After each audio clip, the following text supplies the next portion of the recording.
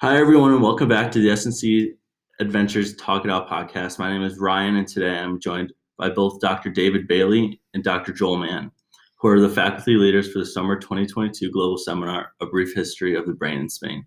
Thank you so much for sitting down to talk about your program today. Please go ahead and introduce yourselves. So I'm Dave Bailey. I'm the Associate Provost Dean for the Natural Sciences Division, also a professor of biology, and I teach for the Medical College of Wisconsin, Green Bay. Awesome.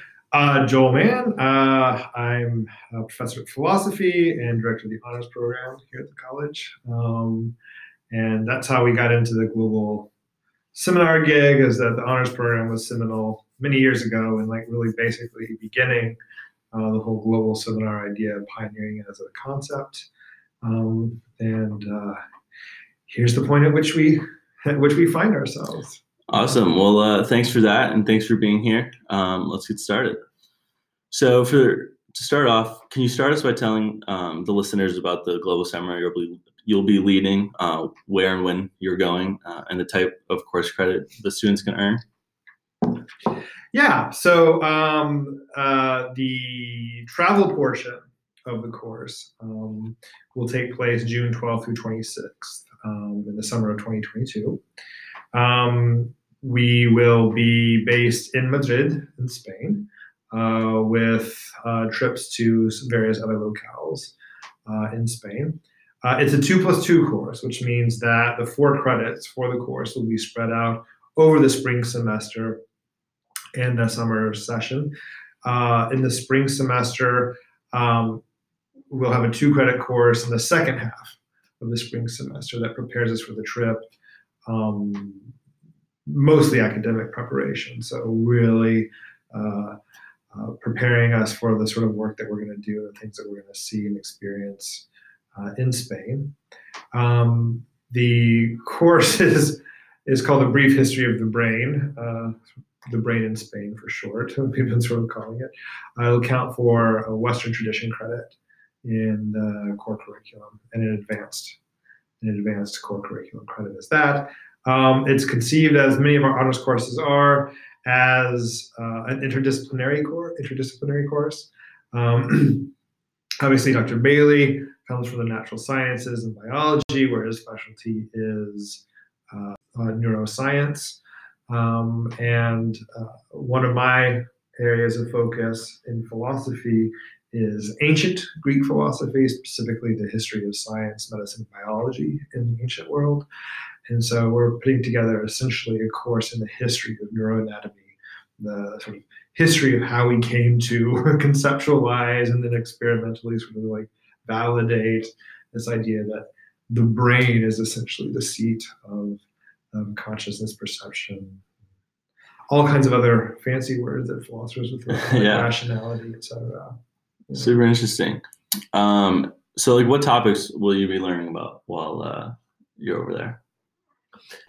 Well, so it's a history of ideas course and a history of science course in a lot of ways, right? So how we sort of as a scientific culture and community came to settle on this idea that the brain is where all these things are happening, right? The so-called cephalocentric view, and then to be able to actually make progress in terms of the precise anatomy of the brain and physiology of the brain and the nervous system, how that evolved over thousands of years, essentially, how that knowledge too, till we got to this seminal moment, which is really where Dr. Bailey's going to take over, which we get to this seminal moment where we actually have sort of a theory of neurons and an understanding of what those are doing and how they put together. That was developed by Ramon y Cajal, who was a Spanish scientist and biologist. Turn it over for Dr. Bailey. Yeah, and that for me is one of the primary things that I'm interested in. So the neuroscience course that I teach, and I typically offer that during J-term or Maymester, and it's being offered this J-term. I do talk a little bit about the history of the field of neuroscience, and especially as it relates to localization of function. So how did we come to this understanding that this part of the brain does this and this part of the brain does this? So as part of this course, both for the pre-departure portion and for when we are in Madrid, is to talk about a lot of those case studies and how we came to understand that there's a part in the brain toward the front and on the left side called Broca's area that's important for speech production. But then in the neuroscience course, and of course as a biologist, right, we're really interested in living things and cells in particular. And what Santiago Ramón y Cajal did was really incredible, given the tools available to him. And I put together a little brief history of his work for this. So his father actually apprenticed him to a shoemaker and to a barber, and that's what his father wanted him to do. But Cajal decided to become an artist, given his passion for drawing.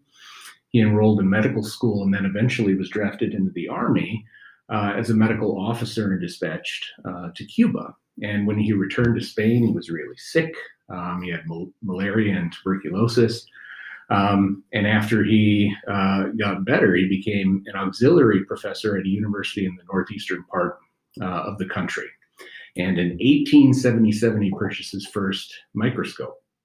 And then after a stint in Barcelona, he was appointed to a position at the University of Madrid.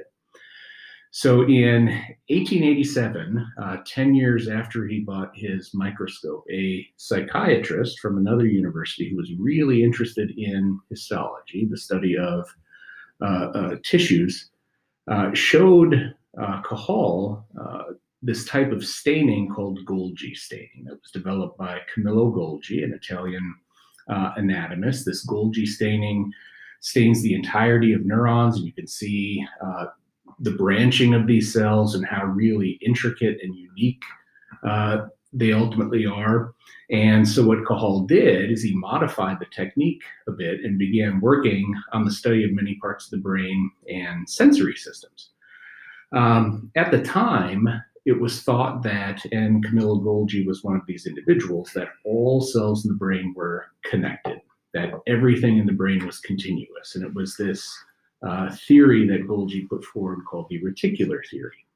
But Cajal's observations, and again, a lot of these through drawing, given his artistic interest, and this microscope, and this staining technique that another scientist developed, he was able to put forward the idea that the nervous system was made up of billions of individual elements. And his conclusion is kind of the modern basic principle of how the nervous system is organized.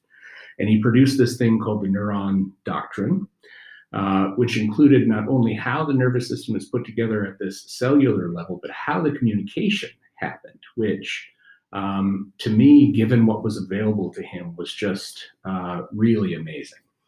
The story too between Cajal and Golgi is great in that they did not get along all that well. They both received the Nobel Prize in 1906 for their work on the nervous system, but Golgi in his speech was still putting forward this idea of the reticular theory.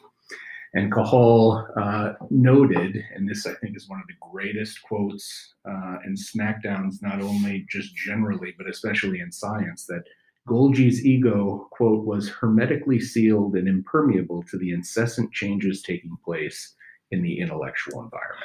And that I just think is fantastic. So there is a book that we'll be working with in the spring and in Madrid called Beautiful Brain. It came out in the last couple of years. It shows not only Cajal's artistic roots, but also talks through the science of everything he did. And you can see these really beautiful drawings that happen to be housed at the Cajal Institute in Madrid, which we intend to visit.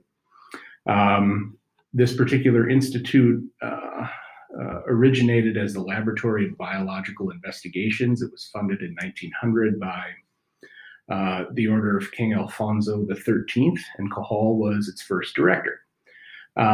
It preserves all of these things that Cajal used, including drawings, which before that book weren't actually seen outside of Spain. And there are 30,000 some items in the Cajal legacy there, wow. Including everything again from a photography archive to microscopes to what he was using to stain, and just to see that and to be there, I think is going to be really, really cool. That's awesome. That's a lot to take in. But so going off of that, it sounds like you both have a ton of interest in these topics, obviously, as your careers and whatnot. But what made you both interested in these programs, and why did you want to lead these global seminars? Well, I mean, I can give a little bit of a context as director of the honors program. The way that we began offering global seminars years ago was out of consideration for our students in the honors program, who were often sort of involved in very intensive courses of study. We have a lot of students who are pre-med and bio and chem. We have a lot of students who are in education, right, and these sorts of things, law and pre-law. We have a lot of students who have sort of academic schedules that are, for lack of a better word, really jammed up and difficult to tinker with. That means it's really difficult for them to get away for an entire semester for your sort of typical exchange program, right? And yet, right, these are the students who, in a lot of ways, are most interested in and who would really benefit and take off with these experiences. And so the idea is that we really needed to figure out a vehicle by which we could get these students some kind of study abroad experience that would work with their academic careers, essentially. And so that's how the global sort of seminar idea was born, and then it grew from there. And the college started, through the study abroad office, really started to invest in that sort of movement. And here we are. Now we're to the point where, whereas the honors program used to manage all of its global seminar stuff itself, right? Yeah. Now we partner with the study abroad office to make these work. And part of it is too, I mean, obviously for Dr. Bailey and I, some of this is personally professional in the sense that we have interests in these topics, right? I mean, this is essentially going to be an interdisciplinary sort of like interesting sort of historical fusion of neuroscience courses that he teaches and history of medicine and science courses that I teach.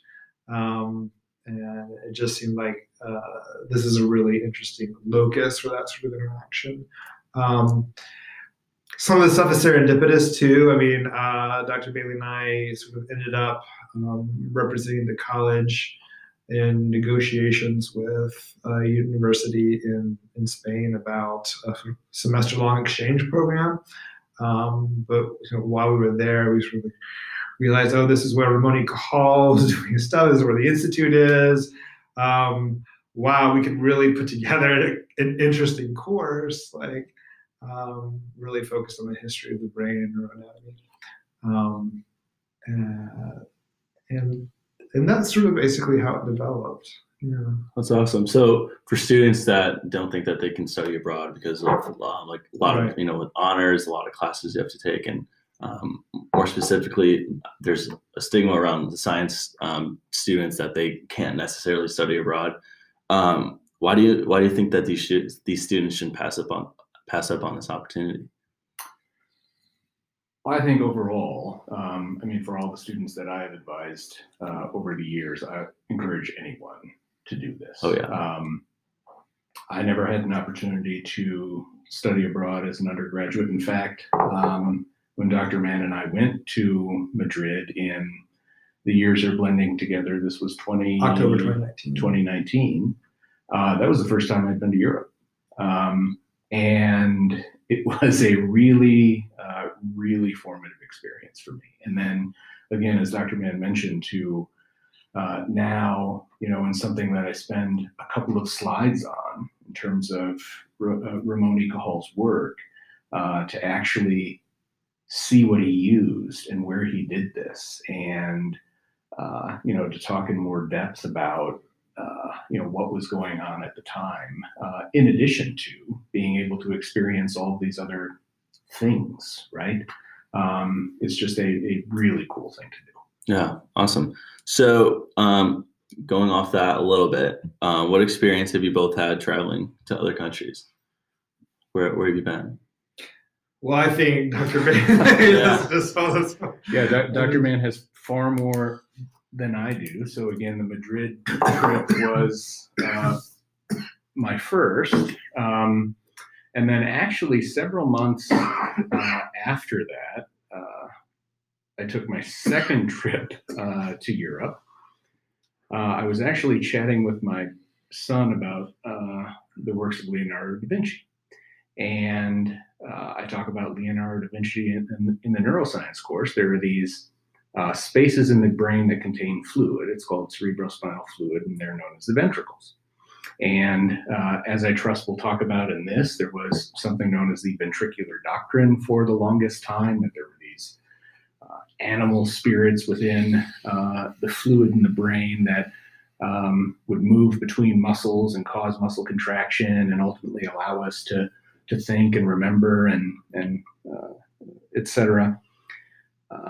But how they thought they were put together wasn't really confirmed until individuals like Da Vinci did some really unique things. Like he injected molten wax into the ventricles in the brain of cattle, and then let the wax harden, and then carved all around that. And now we have this cast of what the ventricles actually look like. His drawings are incredible, and they're at the Louvre. And my son goes, "Hey, we should go there." And I said, "That's actually a great idea." And so we went to Paris and went to the Louvre, and they happened to have at the time all of Da Vinci's drawings there, the vast majority of them. And then we spent several days in Paris and took a train to Amsterdam. And again, to go back to what I mentioned before, just a really great and unique experience. That sounds awesome. Yeah, for me, so I grew up in the American Southwest, essentially, with a mother who was nearly fluent in Spanish. So throughout my childhood, I made fairly, not frequent, but regular trips to Mexico. That continued through college years.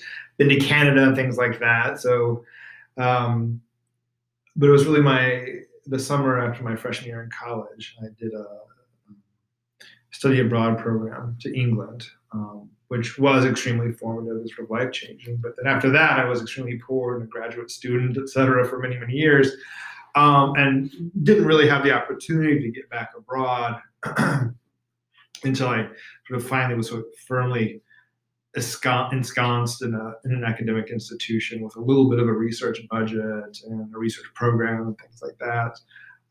At which point I was able to really start to do some traveling related to my professional career and my research career. So especially in the field in which I work, which is the history of sort of medicine, a lot of that activity is taking place.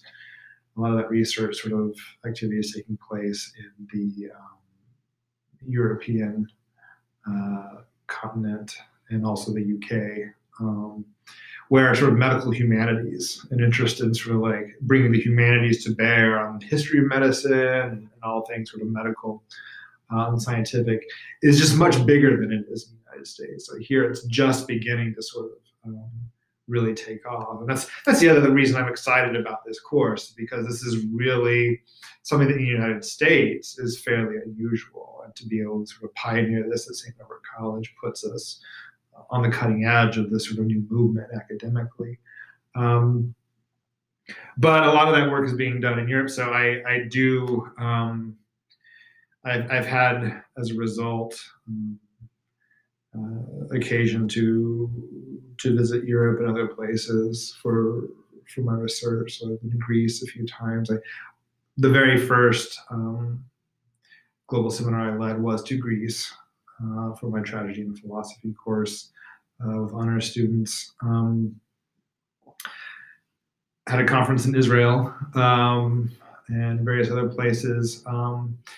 One of the things that I really wanted to take advantage of when I first got to St. Norbert College is some of our connections to Asia, particularly the Philippines. We used to have a Philippine studies minor, which we don't have anymore, but we had really strong academic connections to the Philippines, the University of the Philippines for quite some time, including faculty exchange programs. So I was actually able to teach in the Philippines for a semester. So I lived there for 5 or 6 months, which is really great. And so I have parlayed that into another global seminar that goes to the Philippines to study sort of food ethics and coffee production and sort of the cultural, environmental, and ethical sort of ramifications of that. And so, yeah, I find myself in a position now as honors director. One of the real pillars of the honors program has always been the ability to offer these kinds of experiences to honors students as cheaply as possible, which we're really happy to be able to do again here. This course is with the preliminary cost layout. Looks like we'll be able to offer it for about $2,400-$2,500 total program cost for students, which is really low. Yeah, definitely. It's really a great deal, which we like. We want to be able to give as many students as possible the opportunity to do that. So awesome.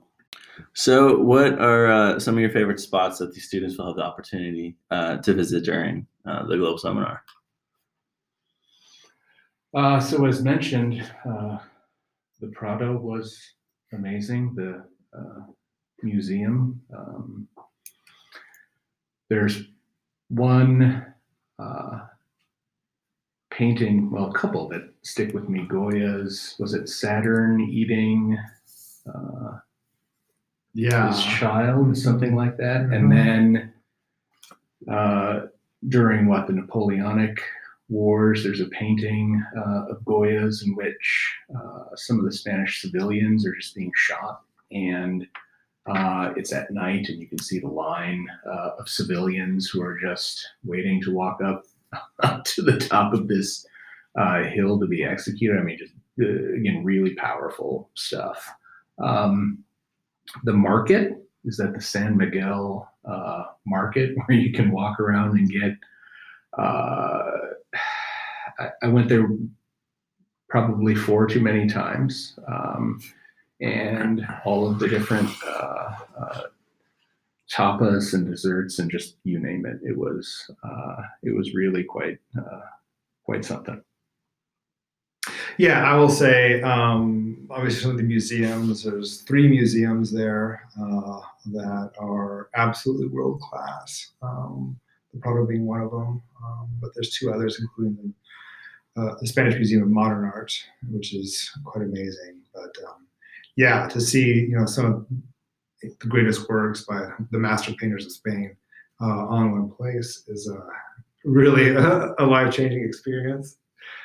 And I mean, one place that we'll be going to, I don't want to just throw out this sort of long laundry list of things, but one of the places that I think is most sort of affecting for me, and Dave and I didn't visit Toledo together, but we both separately visited Toledo. We'll be making a trip to Toledo, and students, of course, will have some free time and they'd be able to visit there again if they'd like. But Toledo is just a train ride from Madrid, and it's just this amazingly preserved medieval city, essentially.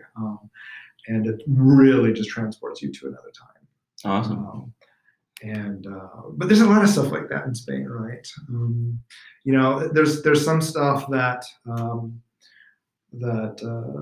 Dr. Bailey and I have not even ourselves seen that we're really excited about. So I'm planning to go to visit Granada as well. And there's all kinds of amazing stuff from the medieval period where when you had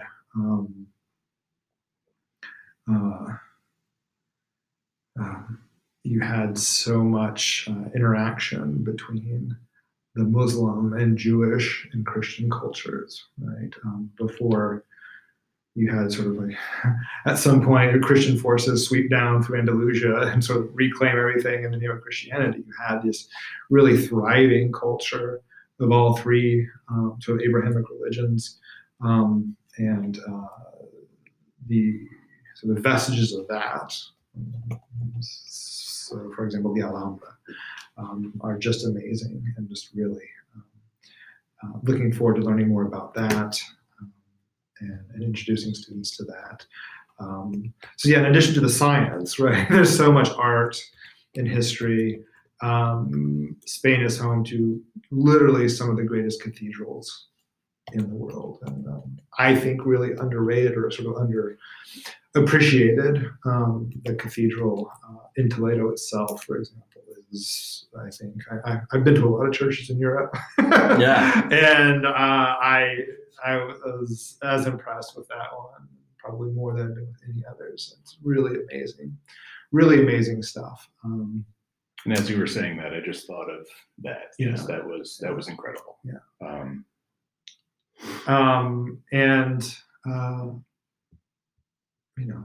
Did I mention the food? The food in Spain is absolutely amazing. So I think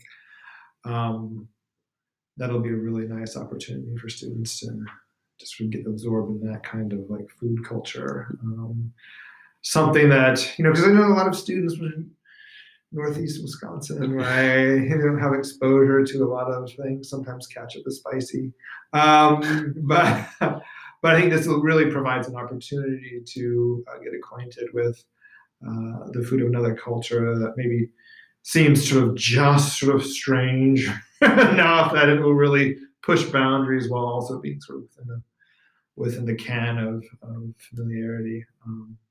So really looking forward to all of that. Yeah. So you started going into my next question already. I think a lot of students want to know and are interested in different cultures about the countries that they're going to. But for specifically Spain, what are you excited for about the culture and food? You've mentioned it a little bit, but what should they look forward to, and what are your favorite dishes there? Well, how does one choose? So much jamón. If you like, yeah, pork, especially ham, you're going to be in heaven. There's an actual chain called Museo de Jamón in Madrid and other places, which translates to Museum of Ham or Ham Museum. And there's literally one like every other block. And that's just that particular chain. There's so much ham. And it is amazing. And the story behind it, they're only fed like walnuts from a specific, so just some of the stories behind some of these as well.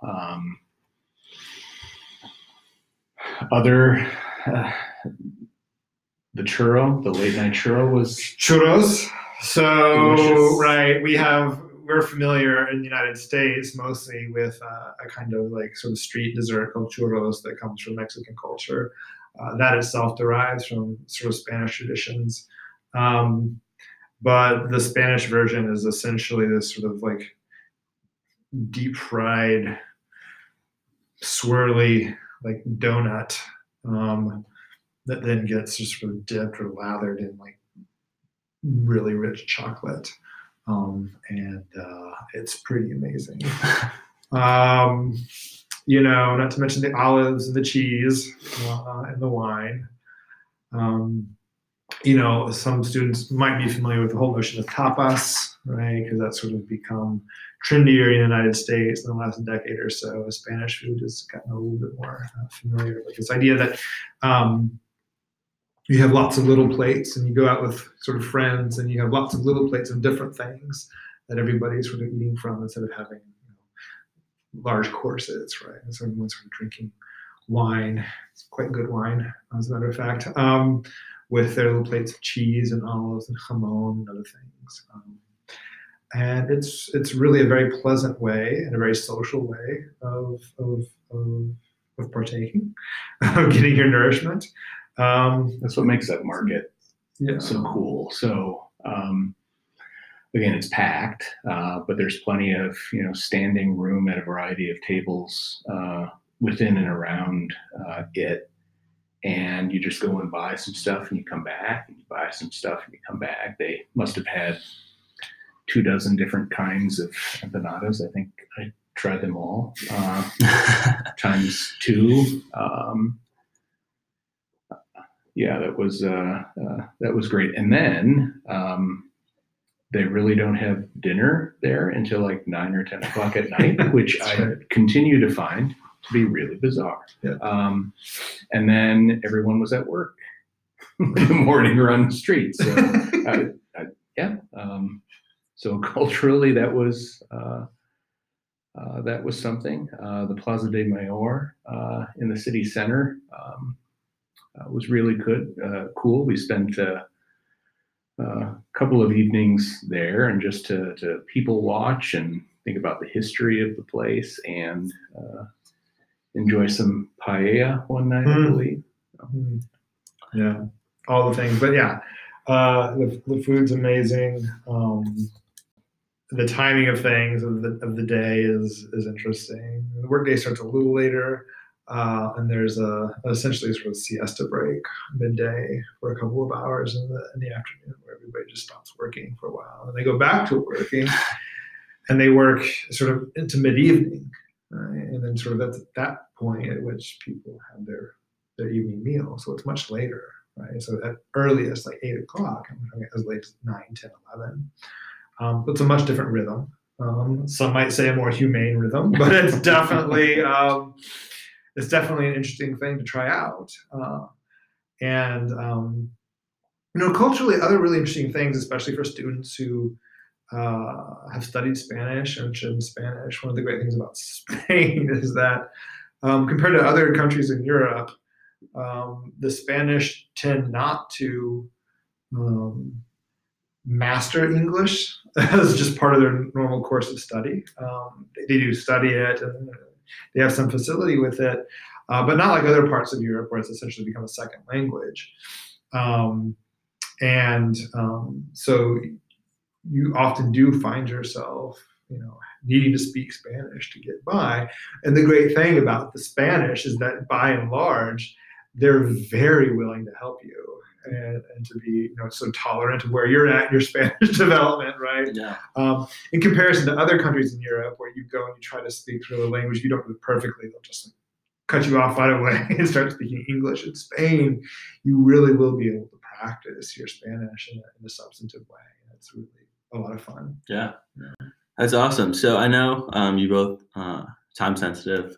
We can wrap things up. But for the last question, I don't know why anybody wouldn't want to go on this trip. It sounds like a great time, super informative, just life-changing. You both know so much about it. I wouldn't want to miss out, but unfortunately I cannot go on this trip. For students that are just on the edge, maybe they want to go, maybe they don't. What's the last kick that you would give them? I think for a global seminar like this, for students who don't, for any of a variety of reasons, want to make a full semester commitment to study abroad just to get that experience and to do it, that would be the first thing that comes to mind for me. Yeah, I would say one thing that's really unique about this course, lots of other global seminars sort of do this on some level, but I think the scale to which we're sort of managing to achieve this with this course is pretty impressive. It's sort of got all the things, right? So like we have so many students who are interested in biology and medicine, and we've got substantive sort of biology, neuroscience course. It's also got some history and some philosophy involved, and it's sort of firing on all cylinders there. So you sort of get all the things from this liberal arts perspective. It's also got the trip to Spain, so it's got that. It's got the linguistic aspect for quite a few of our students who are in the medical sciences are really interested in medical Spanish and developing those capacities because they're more and more required in the field these days. And so one thing I really love about this course is that it really just sort of is a fire on all cylinders and all those things. It's just like sort of like the archetypal liberal arts experience It's got the science, right? It's got the philosophy. It's got the cultural aspect. It's got the linguistic aspect. Along the way, you're going to also learn a lot about art history and see some of the greatest thing about it. It's got the food aspect. It's got the sort of religious history aspect. It's just got everything. In this course that really has the ability to sort of like make all the connections and tie it all together. So awesome. Well, that was awesome. That's a wrap on today. Thank you so much, Dr. Bailey and Dr. Mann, for being our guests this week and engaging in such an awesome discussion about their program. For all students listening, remember that the deadline to apply for this global seminar is approaching really fast. Applications are due January 14th. See you next time.